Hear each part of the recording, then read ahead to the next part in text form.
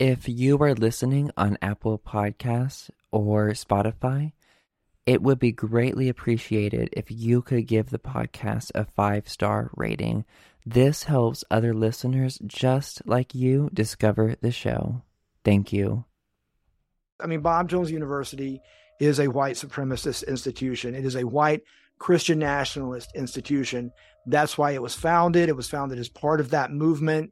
Call it what you want, but that's what it is. I've gathered 5 facts about Bob Jones Sr. that I discovered in the last decade that BJU doesn't want you to know. That are really, some of them are simple, really obvious, and some of them took a lot of digging. I think the most shocking one involved the Italian mafia.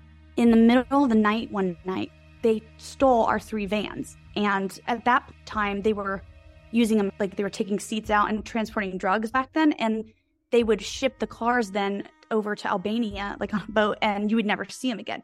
So we wake up on a Sunday morning and somebody goes out to get something out of the van. And they're like, who took all 3 vans?